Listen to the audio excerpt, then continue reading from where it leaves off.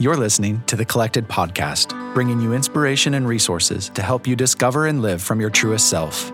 The Collected Podcast is a production of Collected Ministries, a nonprofit organization dedicated to helping disciples of Jesus discover and live from their true identity in Christ, recognize and walk in their divine purpose within the kingdom of God, and experience growth in their capacity for mature, healthy relationships. Follow Collected on social media at Collected Ministries, and be sure to visit thecollectedpodcast.com for show notes and additional content related to today's episode. Welcome to Season 3, Episode 16 of the Collected Podcast. I'm your host, Jess Biondo, and this week I am so excited to welcome Alexis Girvan. She's a soul coach, a writer, a people development consultant, and I cannot wait for her to dive in and tell us what all that means and what God's been doing in her life lately as He's had her on this really exciting journey. So welcome, Alexis.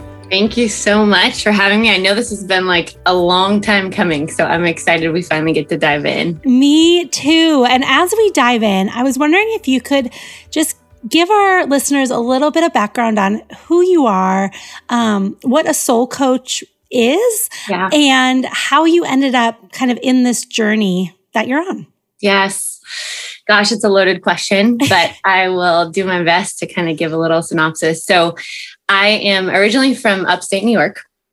I grew up in Albany, or Smallbany, as we like to call it. And I went to school at Gordon College in Boston, just outside of Boston, actually on the North Shore, and studied communications. And actually, backing up just a little bit, when I grew up, I grew up in a family that was really, really rooted, believing family, rooted in great communication. Like we did communication. If we did anything well as a family, we did communication really, really well. And I credit that all to my mother, who is this lover of personality typing. She loves all things like great communication. She loves all things understanding people and knowing why they do what they do. So as like a little kid, 6th grade, we were learning the temperaments at our table, like at our dinner table. And when we would have like our friends come over, they would all like learn about their personality types, go home with like a little workbook. And they would learn about, whether they were outgoing or whether they were introverted, whether they were people-oriented or task-oriented and all of that. And so very much so from an early age and kind of wired into my DNA has been this like love of people, love of communication, love of diving deep underneath the surface to understand what's going on underneath what's going on. So went to college in Boston, studied communications and journalism. I've always been a lover of words, a lover of writing, been a journaler since I was in 5th grade. And when I graduated, I started working for a chiropractor in Boston who was actually developing an online wellness program that he was in the process of designing. And so I started working for him as a chiropractic assistant, but then I also started working for him as a writer, working on the Think Well portion of his program.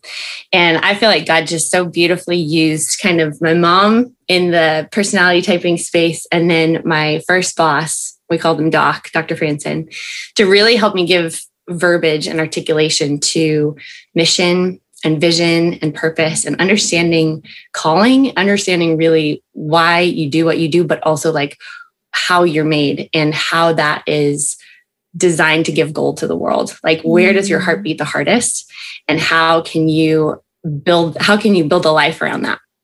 So all of that said, that's kind of brought me, I've worked for him for a while. I worked for Lululemon for 7 years.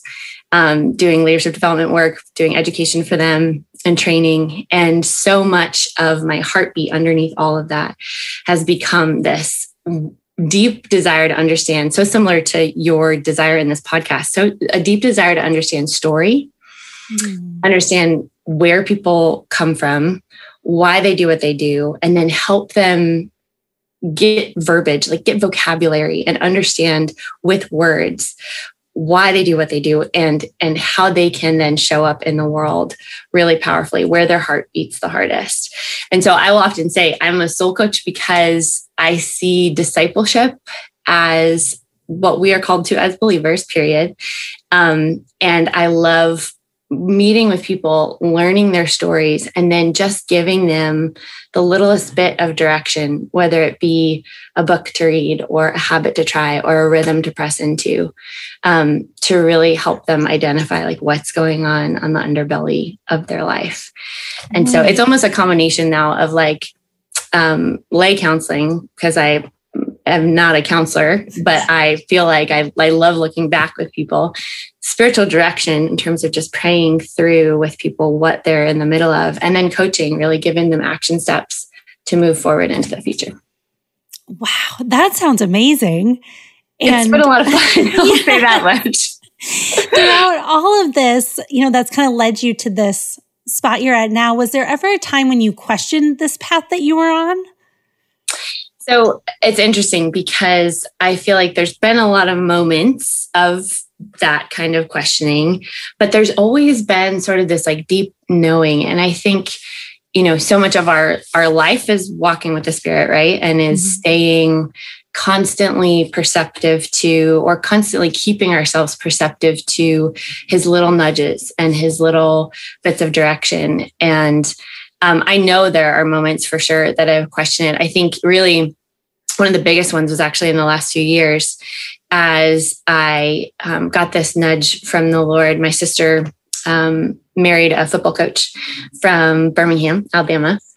And they started having their babies a number of years ago. And me still being single, I knew that I could, if I wanted to, like if it was right, I could go and basically do life with them and support them as they journeyed through, having babies while he's building his coaching career, which is a pretty rigorous thing. It's almost like a military life that they live. And so a couple of years ago, I got the nudge from the Lord to move to Birmingham and to actually start to do life with them. But that felt like really out there in terms of like, okay, wait, I'm going from Boston. I had lived for a while in Santa Barbara, California, which was a blast and a huge component of my life and kind of building into now what I do. But I had moved back up north and I was like, wait, Birmingham, Alabama, what the heck? Like, what's down there? And it was just such a clear nudge of the Lord. And it was by far one of the greatest moves I could have ever made. It, the community that I developed in Birmingham, the friends I made, the number of clients, actually, the coaching clients that I actually gained while I was in Birmingham have exploded my business, literally. And so it was just this really divine move. And then on top of that, one of the most recent ones was that they then got relocated to Akron, Ohio, which is where I am right now.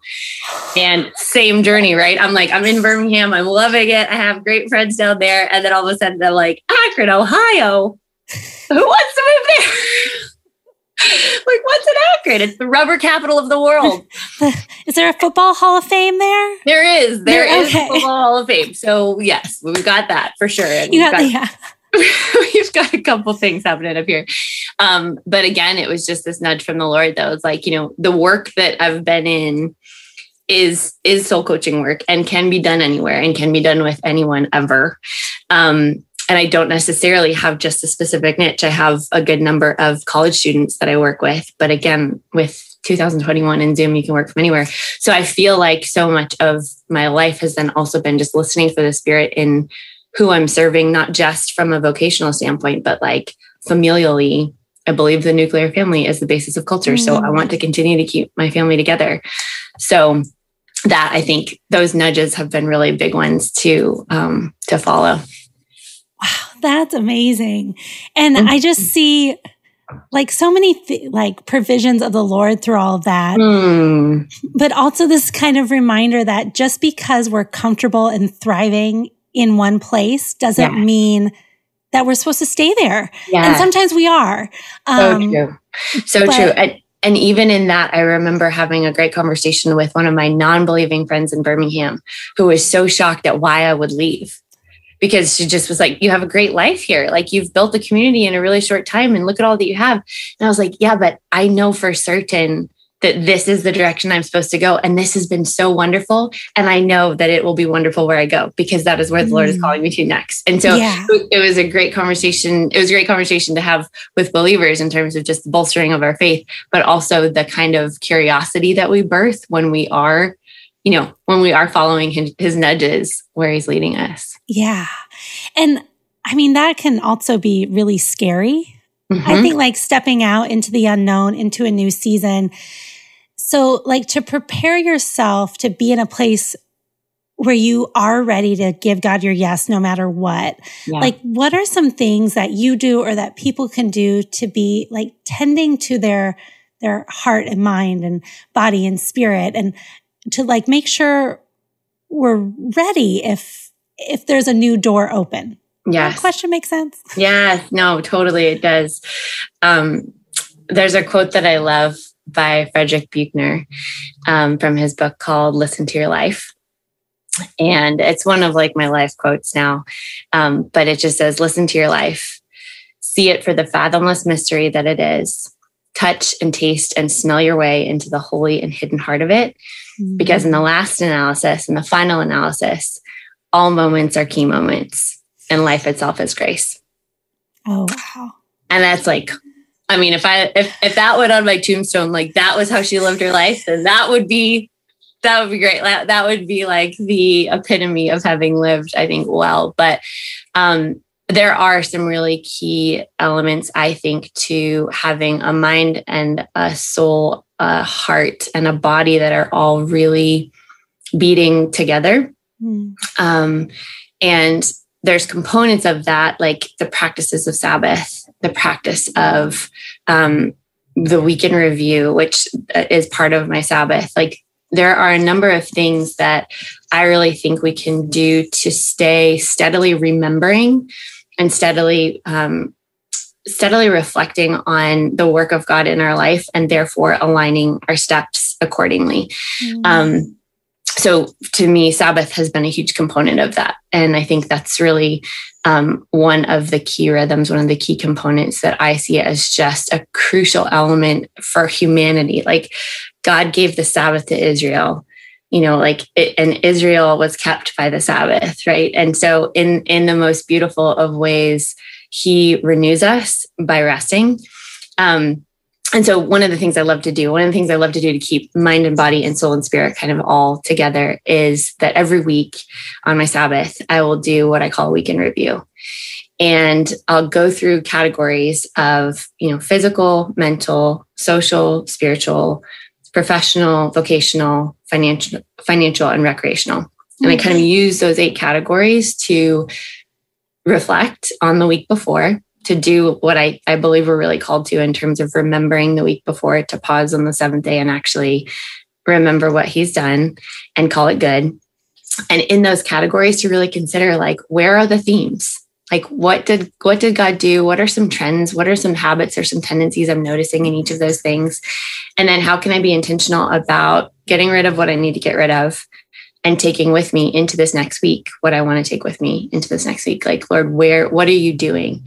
But I really feel like going through categorically, to me, it's like letting words order your soul, right? It's like actually doing, making the time to remember, to reflect, to recreate and renew, and then move into the coming week with an intentionality around not just what's happening, like not just what's in your planner, not all of the meetings and the conversations and all of what you have to get done, but really what's going on underneath what's going on, what's kind of driving the intention and the motivation in your heart set and your mindset as you're moving through the week.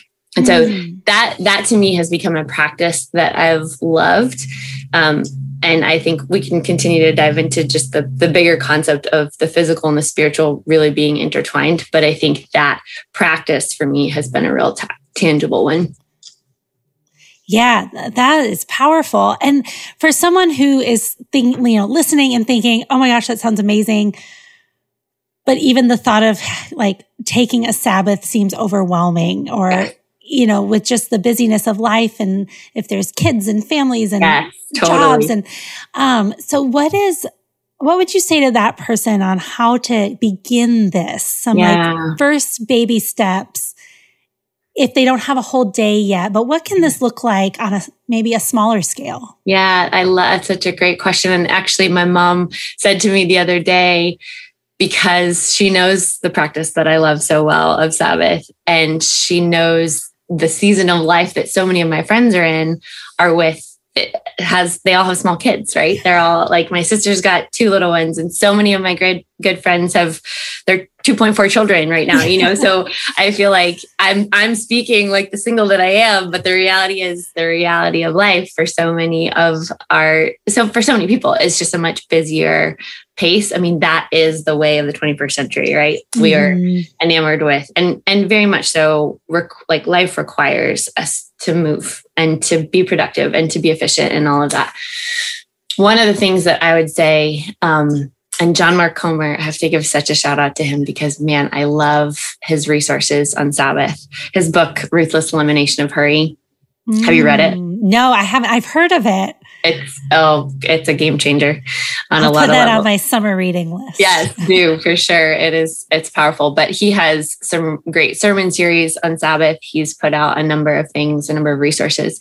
But one of the things that he talks so much about is creating a family culture around Sabbath and making it so that there are notable practices and reminders throughout a day. If you're going to choose a day that's going to be a day of rest, even if it's not a full 24-hour period, although that is how it's defined in scripture, even if it's not that, what are some practices that you can do to start to build a familial Sabbath culture and start to just usher in moments of heaven coming to earth and the miraculous and the mundane. Like, what does that look like? That's me, my 4-ness on the Enneagram, like coming out. I love that. And, I love in the most ordinary of moments, like how do we make them miraculous and how do we usher in the Spirit? But, so he talks a lot about, just even using the table. And I think the table is a symbol on so many levels, is a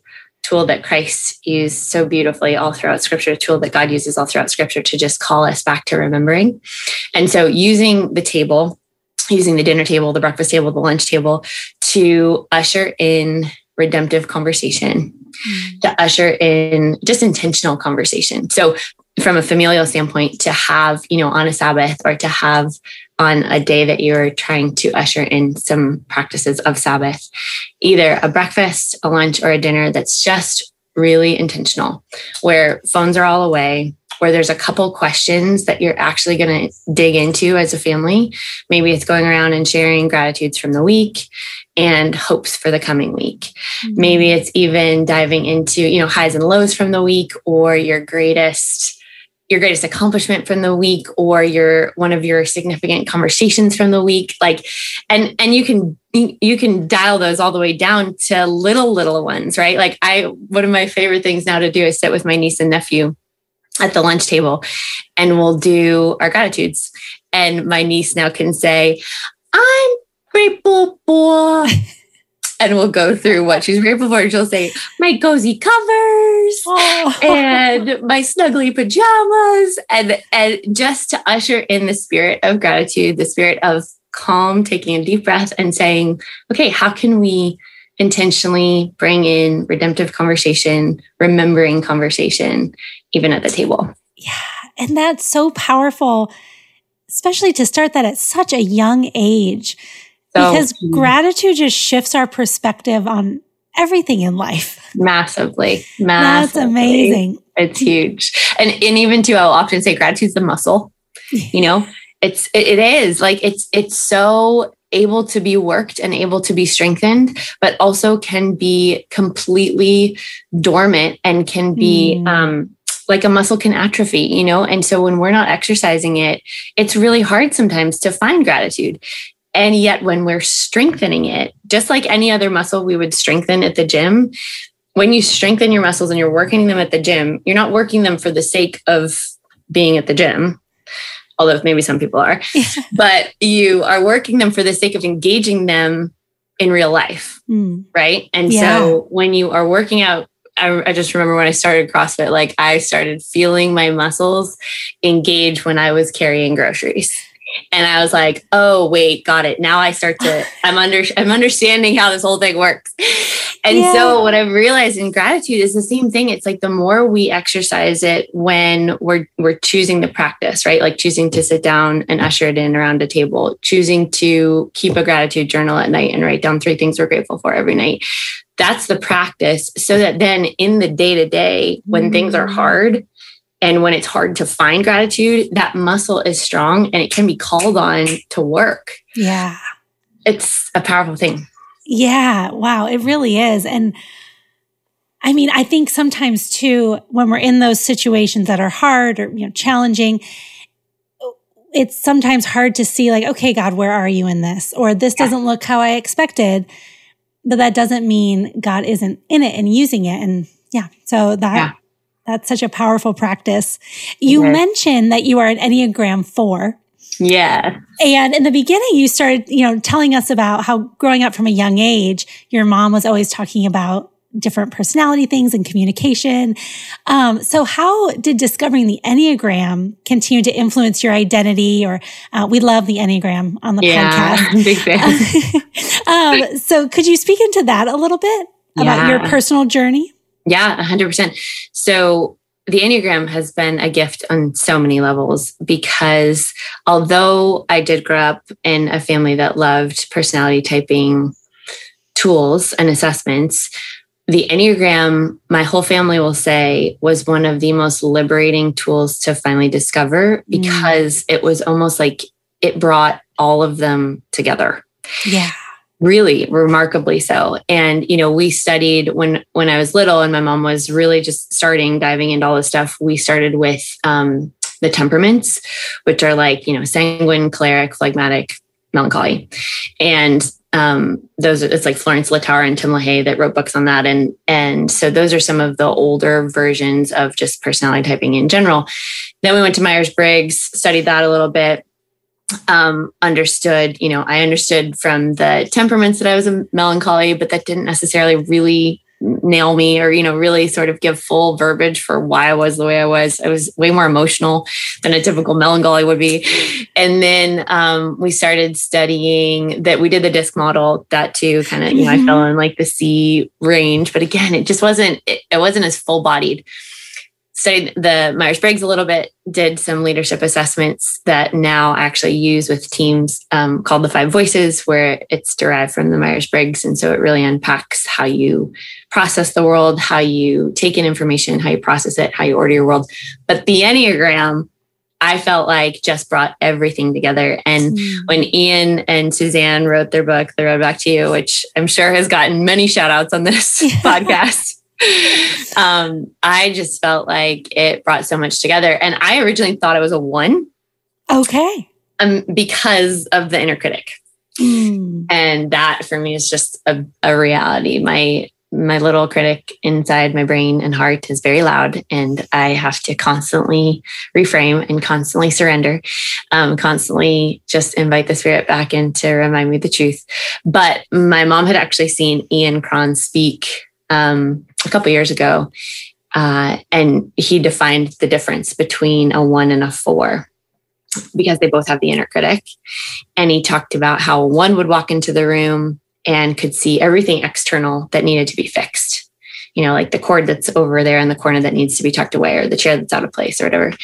But the 4 would walk into a room and immediately turn inward with that critical kind of spirit, and it would be like, oh gosh, I am not wearing the right shoes. Do I belong here? I don't really feel like these people are going to think that I'm supposed to be here. Kind of that like inner dialogue that's very critical, but it's turned more on belonging than it is on the external environment.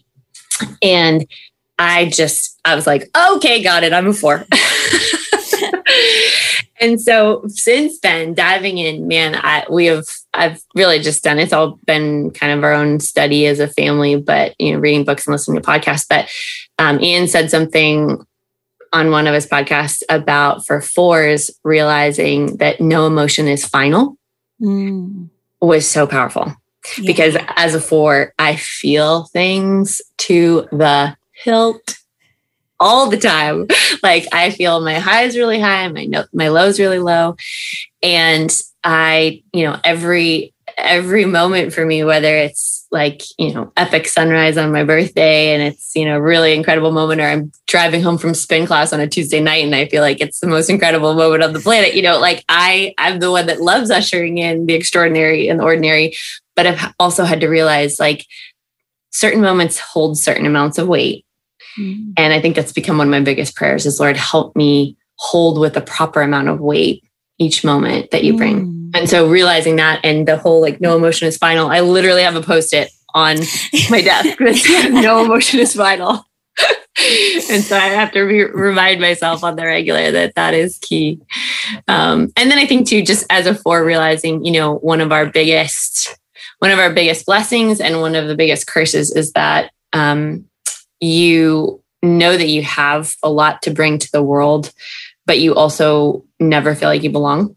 Mm. And so it's this really interesting dichotomy that is constant.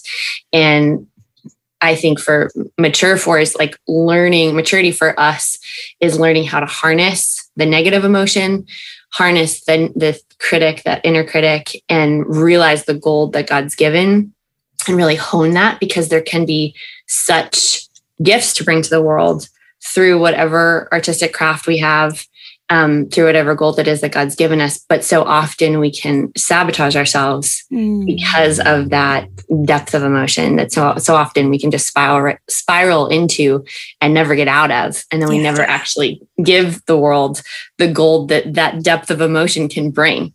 If that makes sense. Yeah, it does. What would you say to someone who's listening and is struggling to feel like they belong or have a place? And I mean, they believe in God. Mm. They believe he has a plan for their lives, but they just don't feel like they're, I don't know, in the right place, or I don't know, like something's missing.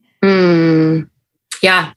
Oh gosh, that's such a great question. And I feel like, oh man, there's so many things. I do feel as though the pace of life so often is a pace of 21st century American life in particular, is what can so often squelch our capacity to really hear from the Lord or to really connect with him on a deep level. And so, somebody who is kind of knowing conceptually that Jesus is their savior and, that his blood is the redemptive working blood of Christ. And like that is what we choose to believe in. But what does it look like to actually follow him? What does it look like to actually hear from him?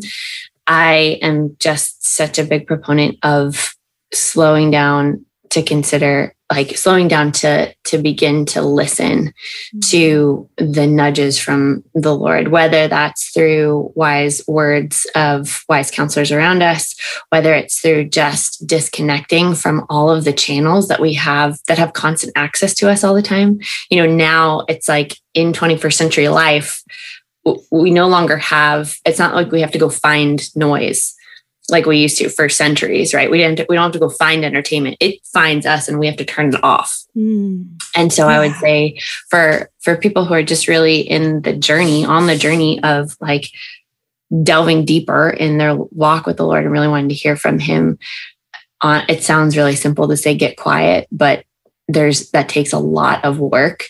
It takes a lot of intentionality, and even just the practicality of like, okay, well, I get quiet, then what do I do? Right. And I think I'm such a paper and pen girl, but I'm such a big fan of, sitting down, brain dumping all the things that are swirling through your heart and your head, all the to-dos, all the have to do's, all the get to do's, all the, what's calling you, a million different directions.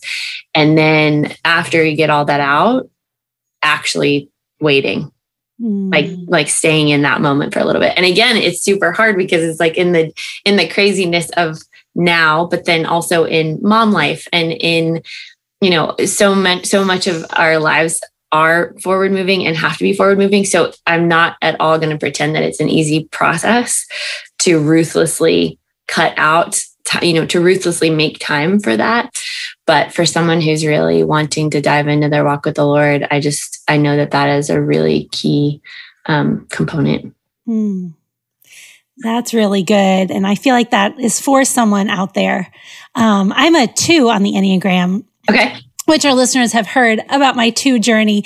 But I think my fear, in trying to quiet myself, sometimes I believe the lie that if I do get quiet, and I start to reflect inward or wait on the Lord, that there's not going to be anything there. There's not going to be anything in me that is worthy of love or the Lord to speak to me, or, so we all have different versions of the lie that Satan's trying to use to keep us distracted and busy and avoiding time with the Lord, because it's the thing we really need the most. Yeah, it so is. It so is. And even in that whole idea of getting quiet, I will often say, if you're going to do the verbal vomit thing in your journal and get all of your thoughts out, then replace that with the truth so that those lies don't take over. Because you're totally right. It's a fear that I often have too. Sometimes if I'm just going to go for a walk and I'm not going to take a podcast, I'm not going to take worship music, I'm like,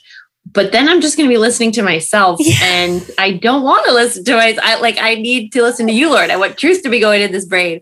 Yeah. And so I think, and yet that's also the falsity that quiet is where we often meet him in those moments of when it's just him and us, just him and I, him and us. But I think one of the greatest practices we can also do in those quiet spaces is replacing the emotional gobbledygook, getting it all out on paper. And then I love just writing words of truth in my journal so that I see them and so that they're regularly recorded, to replace what has come out of me. Yeah. Yeah. That's so good. I kind of want to shift topics. So you've mentioned a few times that you're single. And I am too. I'm in a dating relationship now, but I'm still Okay. So, I'd check single on a tax form. Got it. Okay. And, you were open about that earlier. So I was just wondering, what has God been teaching you through that process? Oh, good question. This was not on the preparation. I know. I'm sorry. That's fine. This is a good deep dive into the vulnerability of real life. And I have loved in the little bits that I've seen your social media posts. I thought you were married, so 2 points to having some really great social media skills. Thank you. That just goes to show that Instagram can be very deceiving. Very much, very much. There we go. We are in a very happy relationship. That's awesome. But no ring yet. Yes. Fantastic. Yeah. Okay. So what the question is, what am I learning through the journey of singleness? Yeah. Or if you just want to speak to singleness or encourage someone out there, I just felt like we need to touch on singleness. Yeah. And I'm not sure why or what you have to say about it, but I feel like there's some goodness there. Yes. That is it is a real journey for sure. Somebody asked me the other day, because I'm 36 and they were like, wait, so are you divorced? I'm like, no. They're like, never been married? I'm like, nope. And they're like, do you want to be? I'm like, 100%. This is not I'm doing the independent woman thing and, never want to settle down. This is not that at all. But I have definitely been perplexed, I think, at numerous points during my life as to why, Lord, this is such a deep, deep desire of my heart to do life with someone and to build the kingdom with someone and to run hard for the sake of kingdom life with someone. That is my biggest passion. And if I'm really honest, I've never had the crazy burning desire in me to be a mom. I have not written it off. There's absolutely, I will most likely, hopefully it will happen. Yeah. But I've always had this deep burning desire to do life with someone. I'm a companionship girl, 100%.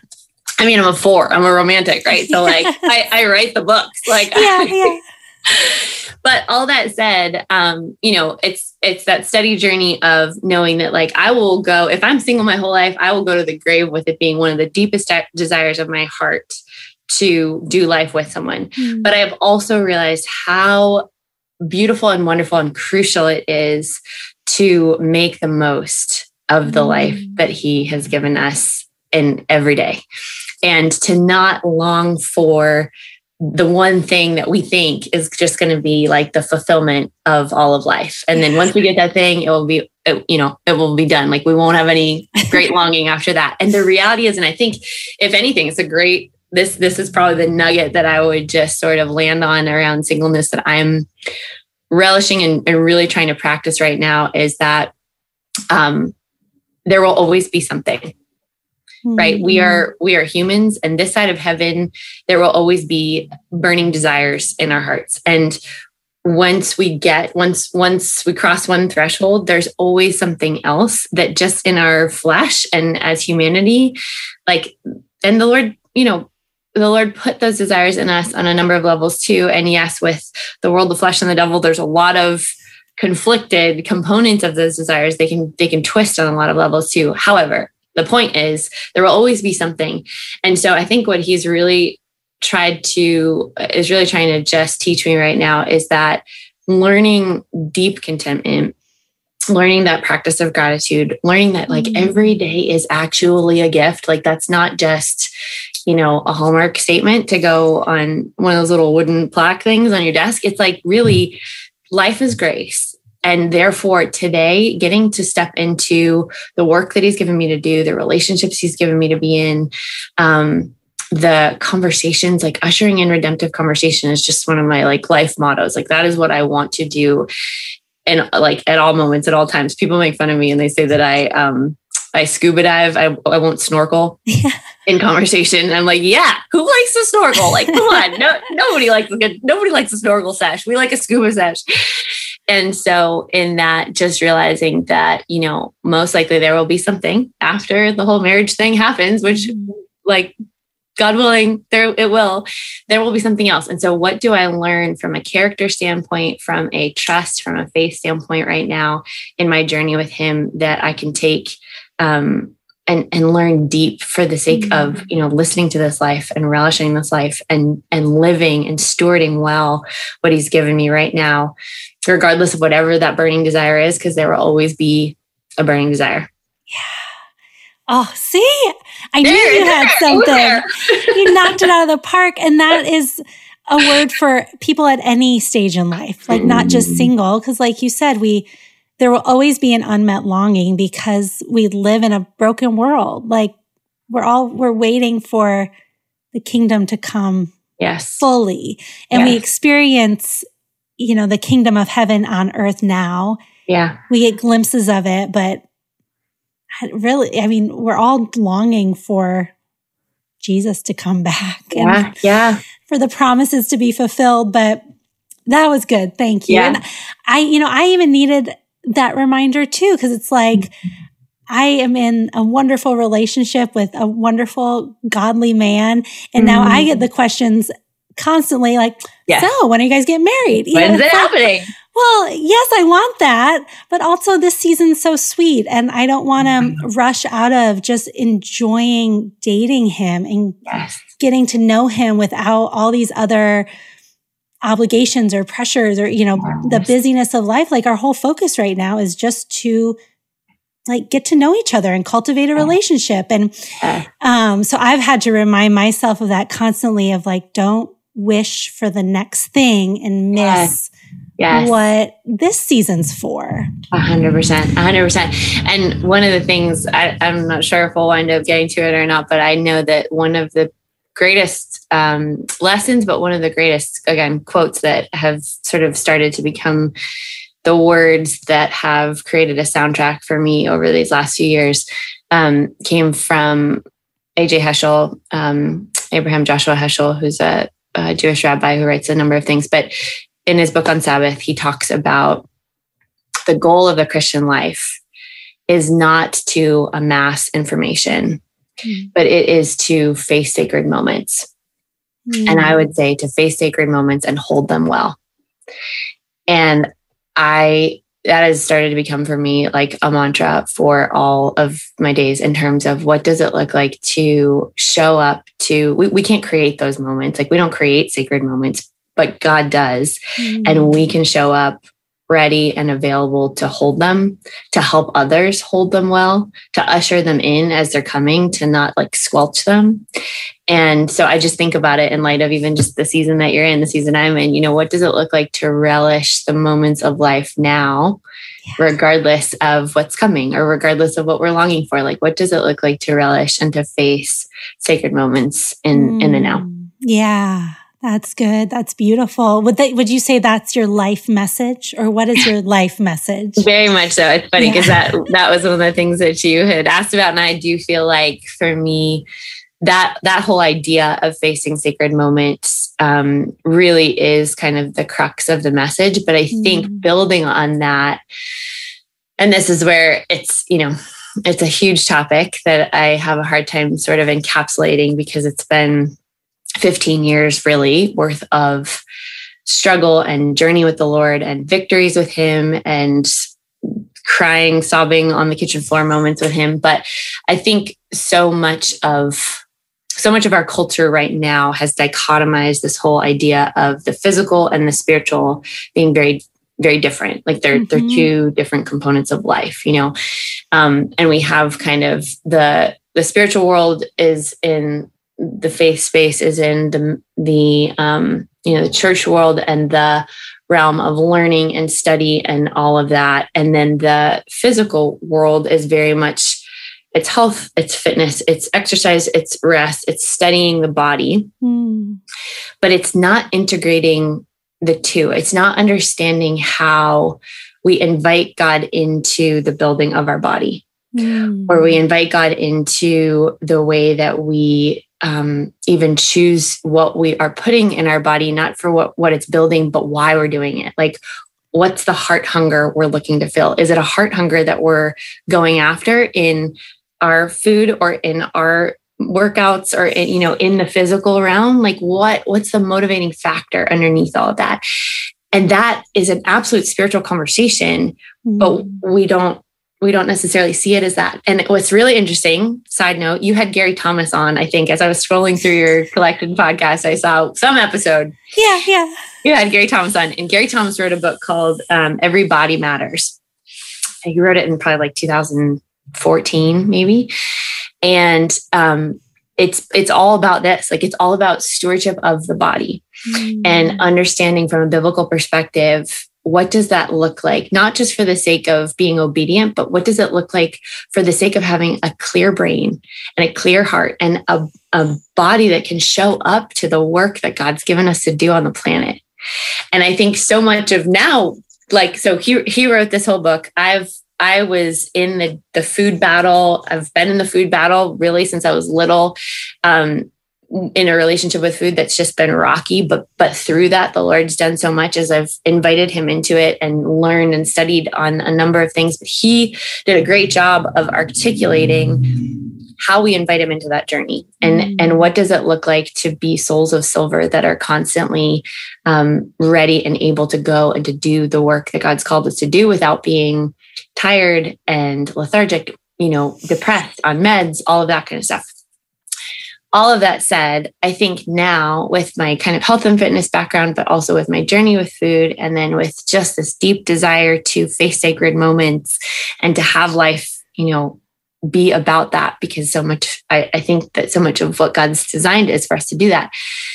I think that a good component of my life mission now is this conversation, is giving verbiage and vocabulary to the melding together and the integrating of the physical and the spiritual, and understanding what fitness for the sake of service, fitness for the sake of life, fitness for the sake of pursuing our calling well really looks like.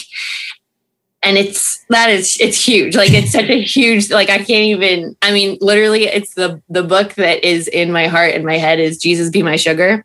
Yeah. Because I still want to just completely delve deep in this whole topic and to unpack it on so many levels. But all of that said, the reason I also bring up Gary is because I wrote him to tell him, thank you for writing the book. And he wrote me back super fast. It was so sweet. He wrote me back in like 24 hours and said, Alexis, thanks for your note. The church doesn't want to hear this right now. And my publisher didn't even want me to put this out. Like, we almost didn't publish the book because it's such an emotionally charged topic. No pastor talks about gluttony. Like, when do you hear a sermon on gluttony? It's like not really a thing we talk about. And it's loaded. Loaded would be a perfect word for this all. But all of that said, bringing it all back around, I do feel like a huge component of my life message now is intertwining, like learning what it looks like to steward the body well for the sake of facing sacred moments. That's amazing. That's so beautiful and such a powerful life message. I love it. We are almost out of time. Yeah. So the final question I have for you, what did I miss? What didn't I ask that God is putting on your heart? Is there any certain word that you have just on your heart right now for a listener out there, or just in general, about the character of God, or just what you love about Jesus? Yeah, no, gosh, I love that question. And I feel like we've hit on so many wonderful things, but I will say Ann Voskamp is a total mentor of mine from far away. Do you know Ann Voskamp? Yeah. And her book, 1,000 Gifts, was just a total game changer for me. It was one of the only books that I wrote a letter to myself before I read it, because I knew it was going to be such a life shaper for me. I wrote it in the front cover, and I've read it now so many times. And, her whole concept is gratitude. Her whole concept is fighting with gratitude, and not just the sunshine and butterflies gratitude that is kind of pop culture for us now. It's kind of popular within culture now, but it's the Jesus kind of gratitude that presses into the things that are hard and still chooses to be thankful because it's what we're called to do. And then beautifully, supernaturally, the Lord illuminates that hard situation when we choose to practice gratitude for the things maybe around the hard situation, and we press into gratitude regardless of the hard situation. The Lord does this beautiful thing to illuminate the hard situation and to really give us greater perspective to see more of what he's doing. And so I always want to give credit where credit is due. She has been such a deep encouragement to me from far away. Sometimes this is like a, secret of mine that I probably shouldn't be saying, but sometimes I feel like her protege from so many years and so many miles away that someday I will get to write similarly the way that she has, to just inspire and to encourage on the level of depth that she has. When I got to hear her and Mark Buchanan speak together, and Mark Buchanan has written a number of books, and she was his protege that he didn't know about for a long time. Yeah. And so it was really fun to get to hear them speak and to get to hear their discovery of one another. And I was listening, thinking, someday, yes. I would so love to get to just get to finally put out some work, like writing for me, that there's a book in me. I know there's a book in me. Shout out to Mark Buchanan. I mean, not Mark Buchanan, Mark Batterson, who writes prolifically. And I just keep thinking, if Mark Batterson could write 20 books, I at least have one in me. You can at least write one, right? Totally. And there's so much that I just want to pen and get down into, really for the sake of having coffee with so many people. I love sitting down to coffee and having deep scuba sessions with people one-on-one, but I want to be able to do that in a book. Yes. And so all that said, the Ann Voskamp concept of pressing into gratitude in the hard, not just in the easy, because that is what we're called to. And that I really do feel like that is where the Lord shows up. So maybe hopefully that's an encouragement to someone else. Yes, it is. That is perfect, and a perfect note to end on. Alexis, thank you so much for joining us this week. This was just a delight. The time went too fast. Totally. I really am grateful that we got to do it. Thanks for having me on, Jess. Thank you.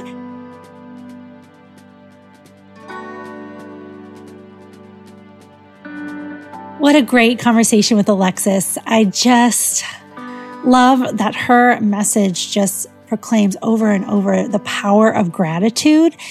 And kind of this idea kept running through my head too, that nothing is wasted. Like when we focus on gratitude in situations, then God can use every part of our stories, even the parts that seemed really hard or complicated.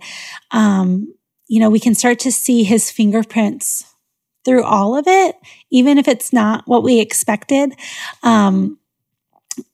Lately, I have been a little bit discouraged and frustrated. A while back in November, I shared that my condo flooded, and it's over 6 months later now, and they haven't even started the renovations.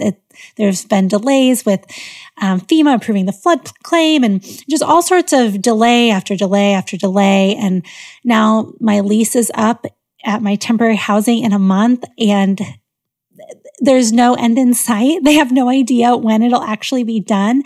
And I feel such a loss of control.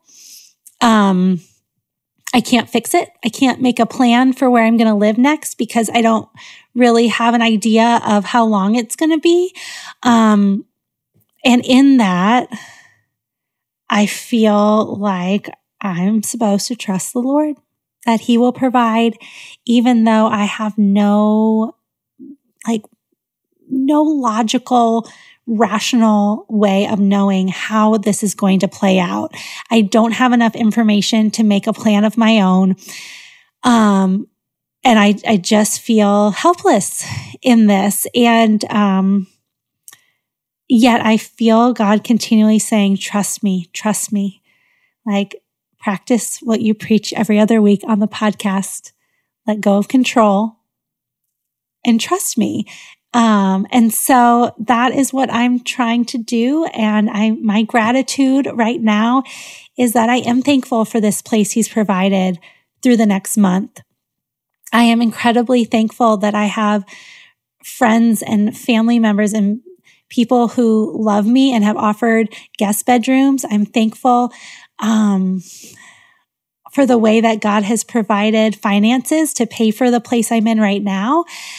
So those are my 3 gratitudes for my current situation. And so, just practicing flexing that muscle, and we'll see what happens next with it. But I just felt compelled to kind of, tear down my walls a little bit and be honest and share that, and give you an update. If you listen every other week with us, you may remember me sharing about that. So that's kind of where we're at. And it's a bit of a struggle, but I am choosing to believe that God will make a way in it, even if it doesn't look like what I expected of being back in my place, in the time window they gave me.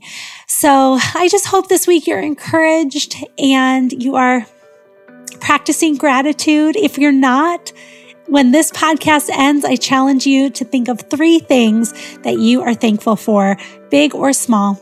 They can be super small. You can be thankful, for this awesome interview with Alexis. But I just hope you have a wonderful week. We are praying for you as our listeners, and we love you very much. I hope you have a good one. Thank you for listening to the Collected Podcast. Please be sure to subscribe, rate, and review. And if you like what you've heard, we'd love it if you'd help spread the word. Check back here for new episodes dropping every other Thursday. You can follow along on social media at Collected Ministries. If you would like to support Collected by making a tax-deductible contribution, please visit collectedministries.org/donate. The Collected Podcast is also on Patreon at patreon.com/thecollectedpodcast. That's Patreon. Become a patron for as little as $1 a month to gain access to bonus content, early bird ticket sales, giveaways, and more. You can also find Tia at Tia McNelly Notes and Jess at Spreza Foundry. Collected proudly supports and partners with Flourish Kenya, a nonprofit working to support and prevent unplanned adolescent pregnancy in rural Kenya. Learn more at flourishkenya.org. The Collected Podcast is produced by Jess Biondo and edited by Jacob Early. Music is by Asaf Elon.